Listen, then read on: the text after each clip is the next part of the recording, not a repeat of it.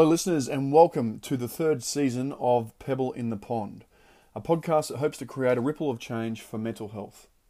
My name is Sam Stewart and I am the CEO of the Australian and New Zealand Mental Health Association. Each year our association hosts several leading mental health conferences that allow us the chance to meet and connect with the most fascinating and accomplished people in mental health. Listen in as we go one-on-one with the people changing the face of mental health in Australia and New Zealand. From lived experience speakers through to researchers, academics, leading community organisations and influential industry leaders.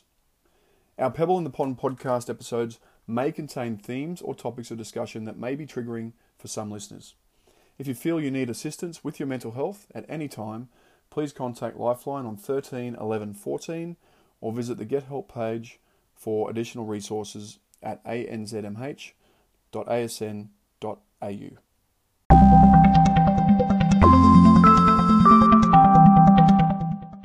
School refusal can result in significant functional impairment, chronic mental health issues, social isolation, family conflict, and ultimately a poor trajectory into adulthood.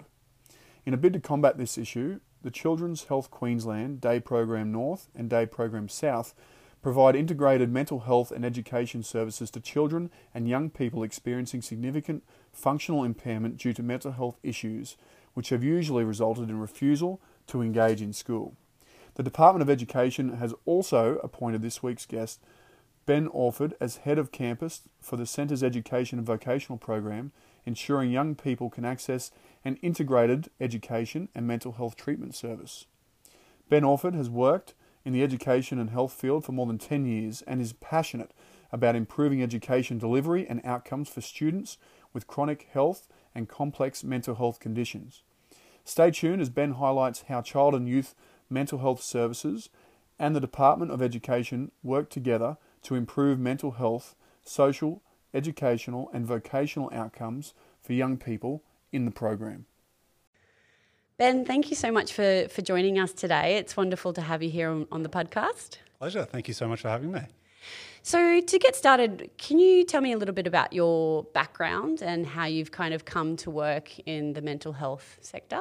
Yeah, look, for me, it's actually been by chance. In my role working in a school in a hospital setting, prior to doing this work, I didn't know they existed. So it was, I guess, one of those chance meetings with the right person who showed me about the work and the work that was evolving. And I was lucky enough to get the chance to do it. And in the last 3 years that I've been doing it, it's been an amazing transformation in terms of the work that's happening. And yeah, I love working in a really new and dynamic space. And because you've just come on in the role that you're in now That's right. as principal of the Department of Education Mental Health Adolescent Extended Treatment Centre. Yeah, it's a mouthful, isn't it? Is that all on your business card? Yeah, not quite. No, it's all good. Yeah, so I've been in the role now for 18 months, but our centre itself actually only opened 6 months ago. Yeah. So. And how are you finding this whole process with the program and how it's being rolled out? Oh, look, it's been an incredible process, both personally and professionally. I don't think when I started the job, I had any idea of how transformative it would be. I guess for me, it's been great to learn a whole range of new skills, but I think it's really rare in our lives that we get to do something really unique and really new and really special. So it's been an absolute privilege and a pleasure. And for those who don't know anything about the program, can you explain a little bit about what you're doing? Yeah, of course. I guess at its most simplest form, the easiest way to describe it is I'm the principal of a school inside a hospital. But our hospital setting is the Adolescent Extended Treatment Centre, is a centre for young people ages 12 to 18 with severe and complex mental health conditions. And so within that we work in a partnership program with the Department of Health and the Department of Education, working side by side to provide treatment and education for kids across Queensland with really complex needs. Wow. It sounds like an incredible program. It is, yeah. And I think what's especially fantastic for this program is it's really Australian leading and in lots of ways world leading. So it's a real pleasure to be part of it.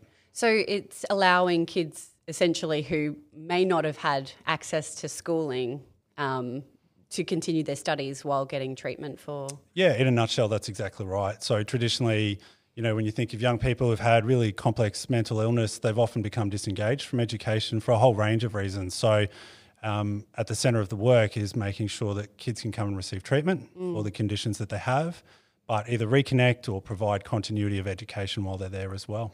Yeah. How do kids... What are the consistencies that you're seeing between the children who come into the program like that? Are they all coming from dysfunctional families, or, what are those consistent factors that you're sort of seeing, or is there none? Yeah, I was going to say the consistency is the inconsistency. I think anyone who understands the complexity of mental health knows that it affects everyone. Yeah, of course, we see some kids from very complicated and complex backgrounds with histories of family trauma and intergenerational trauma. But I think what makes the work so special is it's there for everyone. And I think anyone who knows anything about mental health knows that it affects everyone from all walks of life, from all parts of the world. And so I think what we see our role is there to support those who come into our service. And it's, even in the initial 6 months, it's been a really broad cross-section of kids in Queensland. So those from coastal and metropolitan areas, and those from rural and remote areas too. And I mean, it's been quite a year for lots of reasons. Obviously you've been open for 6 months, and that's a remarkable thing. But during that time, we've kind of had a global pandemic. We have. Which I imagine has presented a number of challenges for you delivering your program. Yeah. How has that impacted the work that you're doing? Ironically, actually, we opened, our centre opened the week that Queensland schools went into learning from home mode. So It was a fantastic time for us to begin our work. Yeah. But I suppose the silver lining to that was we didn't really know any other operational level. So we've been operating the whole year under COVID, restrictions. But in some ways, because we didn't have an operational level before that, it's just been business as usual. So for us, it's just been about making sure we navigate the regulations around that. But for us, I think in terms of where we work with some of the best medical professionals, not only mental health professionals in Queensland. So, we've been really lucky, and the kids have been really lucky to get everything they need in that space. What have you found to be the biggest challenges in this area of children and adolescents' mental health? What are the biggest things that you're facing right now to be able to help the kids in the way that they need it? Yeah, I think, look, there's probably a few things there, but really it's the complexity of their needs at times can be really, really challenging. So at the Adolescent Extended Treatment Centre, we've got more than 60 staff working around a group of close to 25 kids. So they have all the help there they need, but sometimes it's knowing in the time that we have the students the critical bits of the work to do. And as we said, some of the students have really complicated needs, so we can't fix everything all at once. And from an education point of view, it's knowing, when's the right time to put education at the front of the work, or when's it time to take the foot off the pedal, so to speak, and let their mental health needs take, front seat as well. So I think with every student, it's a fairly nuanced approach, but it's dealing with the complexities that the kids have. Yeah. How do you do that with, there's 25 different individuals that you're trying to work with? So look, I think it's about making sure that we work with each student individually. So from us, I guess, it's getting a really clear understanding of who they are, what their goals are, what their aspirations are, what their interests might be, and then also understanding what the impact of their mental health condition might be on in terms of their learning. And then I guess it's about working with a really broad multidisciplinary team of health professionals to put a package around them that supports not only their health but their education as well. And then once you've got that real clear understanding of who these kids are and what they want, and making sure that they're driving their own recovery, we're there then to support them with that. Do you think that's the biggest thing in, not just children but in people's mental health, is they have to drive their own recovery to find the things that suit them the best, and that's going to give them the best long-term outcome? Yeah, I think so, and I guess I'm really mindful. I'm an educational background. So look, my expertise isn't in mental health. My expertise is in education. But what I see around recovery is that young people are the experts in their own journey. They know what they want. They know what works for them. And so I think it would be naive of us to be the experts in their own care. We're there to partner with them. We're there to partner with their families to make sure they get where they want. I think what we see ourselves as is, agents of hope in their life, and we're there to do a piece of work with them while they're with us to get them where they want to be. And do you work with the families and the caregivers of those children as well? Because I imagine it has to be that real holistic approach to the children's life and being so young, you'd need to work with the family. Yeah, as much as possible. We certainly want the families to be part of the journey. And like I said, we've got a team that works around the young person, of a range of different healthcare professionals, education being one of them. But the family's are central to all of that, Any young person needs their family there to support them with what they're going through, whether it's the treatment or the education side of things. So, families are critical to that process. And so with the next sort of 12 months, has things changed now that COVID restrictions have eased a little bit in Queensland? It certainly means we don't have to wear masks anymore in our building, which is great. No, look, for us, it hasn't made too many differences to the way that we operate. I think the focus of our work, and for those who know anything about our program, it's been a significant investment. So it's really a gold star or a gold service. So I think what we're trying to do over the next year is, I guess, share our learning and share our knowledge with the communities across Queensland where our kids come from. To build capability beyond the walls of where we work to ensure that these kids are getting the support when they go home, that their communities, their schools, their families receive ongoing support and education in how best to manage them when they return home. How do you then, because I imagine, you have 25 kids in your care. I imagine there are a lot of other kids who would need that help as well. How do you try and manage that so, obviously you're not overloading the people working in the program and not overloading the children as well who are, trying to get well in their space as well?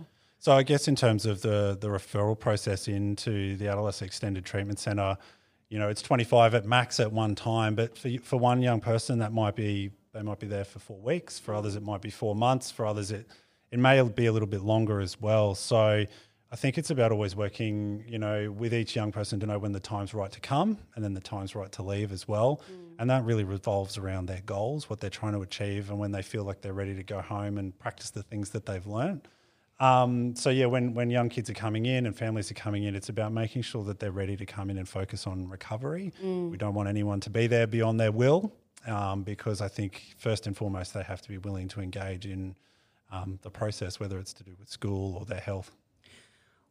Obviously it would be an incredibly rewarding area to be working in. What's your favourite thing to be doing what you're doing? Yeah, I think it's feeling like we're instilling hope in these kids' lives. I think when they come to a service like ours, which is a top tier service where often they've had failures along the system, it's knowing that this is a chance for them to get the things that they want from their life. So we're there to do a piece of work with them that gets them on the path that they want to be on. And that's a really hopeful piece of work. I think it would be easy to feel discouraged at times by where they're at in their lives, but I'm a glass half full sort of person, and I think it helps to have that lens over the work we do, because you want to make sure that you tell these kids that they can achieve the things that they want and make sure that they believe it too.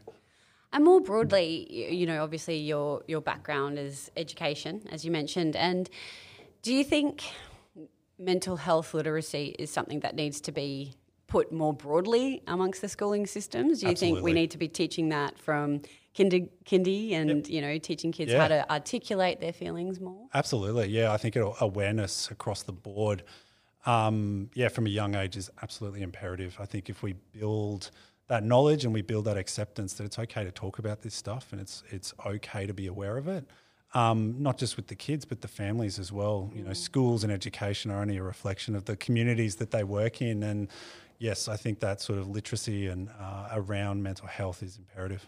Absolutely. And how do you think that happens? how do we do that, Ben? Yeah, that's a really good point. I wish I could do it all. If I had my magic wand, I could probably give you some answers. But look, it's one step at a time. I think the more we talk about it, the more we share, the more people share their own stories, I think is really important, because when you see the statistics around mental health, it affects a lot of people, as many as 1 in 4.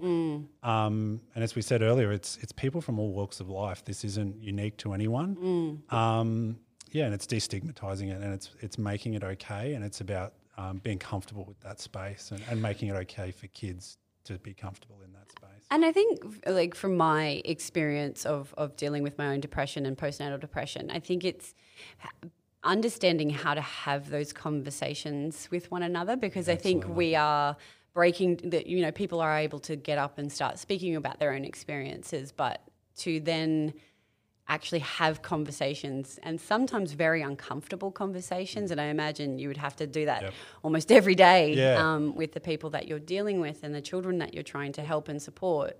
How do we give people the language to have those uncomfortable conversations? Yeah, that's a really tough question. I think it's sometimes not even about giving them the language to know what to say. It's about giving them the space to say it and to feel safe in that space to say it, to make them feel supported and heard and validated with what they're saying, and know that they're not alone, that there's people out there, there's support out there, and there's services out there that are there to help them with their journey and what they're trying to work through. Yeah, it's as much as anything, it's about giving them the space and the time to have those conversations. Yeah.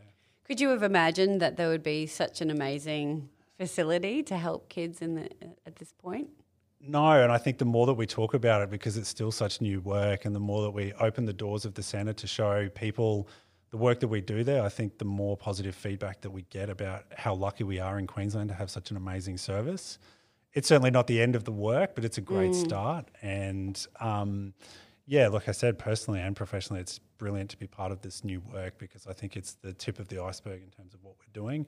And it's great that Queensland's leading the way in that space. How do you feel like it's changed you? It's changed me in lots of different ways. I guess on a professional level, it's making me understand education from a whole new perspective. It's making me understand the really intricate needs of each of the students that we have that come in. But I guess we've talked more broadly about how we support kids in schools. I think it's refocused me to make sure we do that. While we've got such a beautiful service for that small number of kids that come in, it means as well that we've got to make sure that we spread the knowledge and the skills that we have and the things that we learn in a service like that, to grow services across the state to better support those kids in communities that don't have such a beautiful service as well. Yeah, because as you mentioned, there's, 1 in 4 chance really that people are going to be suffering from some sort of mental health issue, and to be able to give that education to as many people as possible. That's right. Yeah, that's the bigger piece of work for sure. Invaluable. Yeah. And how do you, because obviously I imagine the work that you're doing can be tough from time to time. So how do you make sure that you're taking care of yourself? Because I think so often the person supporting people suffering from mental health issues can be forgotten in that process. That's right. I think as much as anything, it's being aware of things like vicarious trauma and the, sometimes in education, we don't get the training around how to support yourself in terms of trauma. I know our clinical colleagues in the building, they get supervision and they get sort of clinical responses to the work, and us in education don't in that space. But I think it's about being aware of the things that we're hearing and the things that we see. And so for me, it's been about getting an awareness of what that looks like to support the teachers there, and then trying to model it to the teachers that it's about having a healthy lifestyle of balance. And then again, knowing the times when if you're struggling with the things that you hear and you see, giving the teachers the place to share it and connecting them with the people to talk to about it as well. Yeah. It's an incredibly difficult area to be working in children's mental health, but particularly ones with complex mental health needs. How are you finding that you're able, you mentioned that, you have to sort of tailor it to each individual child, and depending on what they're needing, whether that's, being pushed in terms of their education, or, obviously taking that as a back seat and making sure that their mental health needs are being addressed straight up. Mm-hmm. How do you navigate that? Is that something that just the doctors are working with, or the...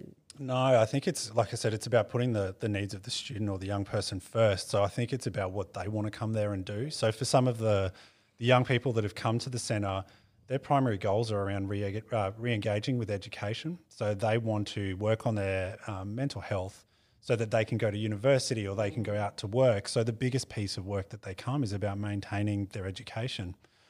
So in that space, it's about trying to create as much space in their day to do the education that they want, whilst, working on their mental health on the side. Whereas for others, they're in a space where they need to do more intensive therapy work, and it's about creating space in their day where education is still there, and we're still there supporting their education needs, but making sure that they're there getting what they want, at the right time. How would you like to see this sort of program expanded? How would you like to broaden it and make it even more impactful, which is, ridiculous because what you're doing is incredible work anyway. No, but we always want to make sure. Look, I guess, we talk often in the centre. Ultimately, our goal would be not to have a service like ours. We would love another 10 services like this across Queensland. I think as we see our work unfolding, when we've got this multidisciplinary team around a young person, a range of different health professionals and educators working together, I think what I would really love to see is that these services are on the ground in the schools in which these kids are coming from. So that we've got the people in these schools, in the communities there to do the work at the early stage before we ever need to have a service like ours there. So for me, my biggest wish is that we've got services on the ground in the communities working with the kids and their families. Is that sort of the first line of defence? Yeah, really? Absolutely. Yeah, absolutely.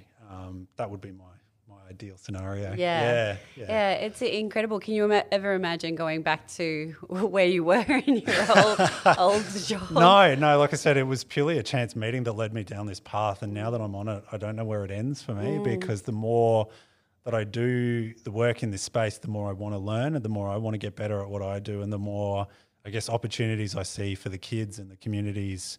And the more things that I want to do in this space. So I don't know where this work ends for me at the moment. And it is just the beginning in lots of ways. Yeah, it's remarkable. Yeah. It's just absolutely wonderful, the work that you're Thank you. doing, Ben. Congratulations. Thank you. And all the very, very best for 2021. My pleasure. Thanks so much.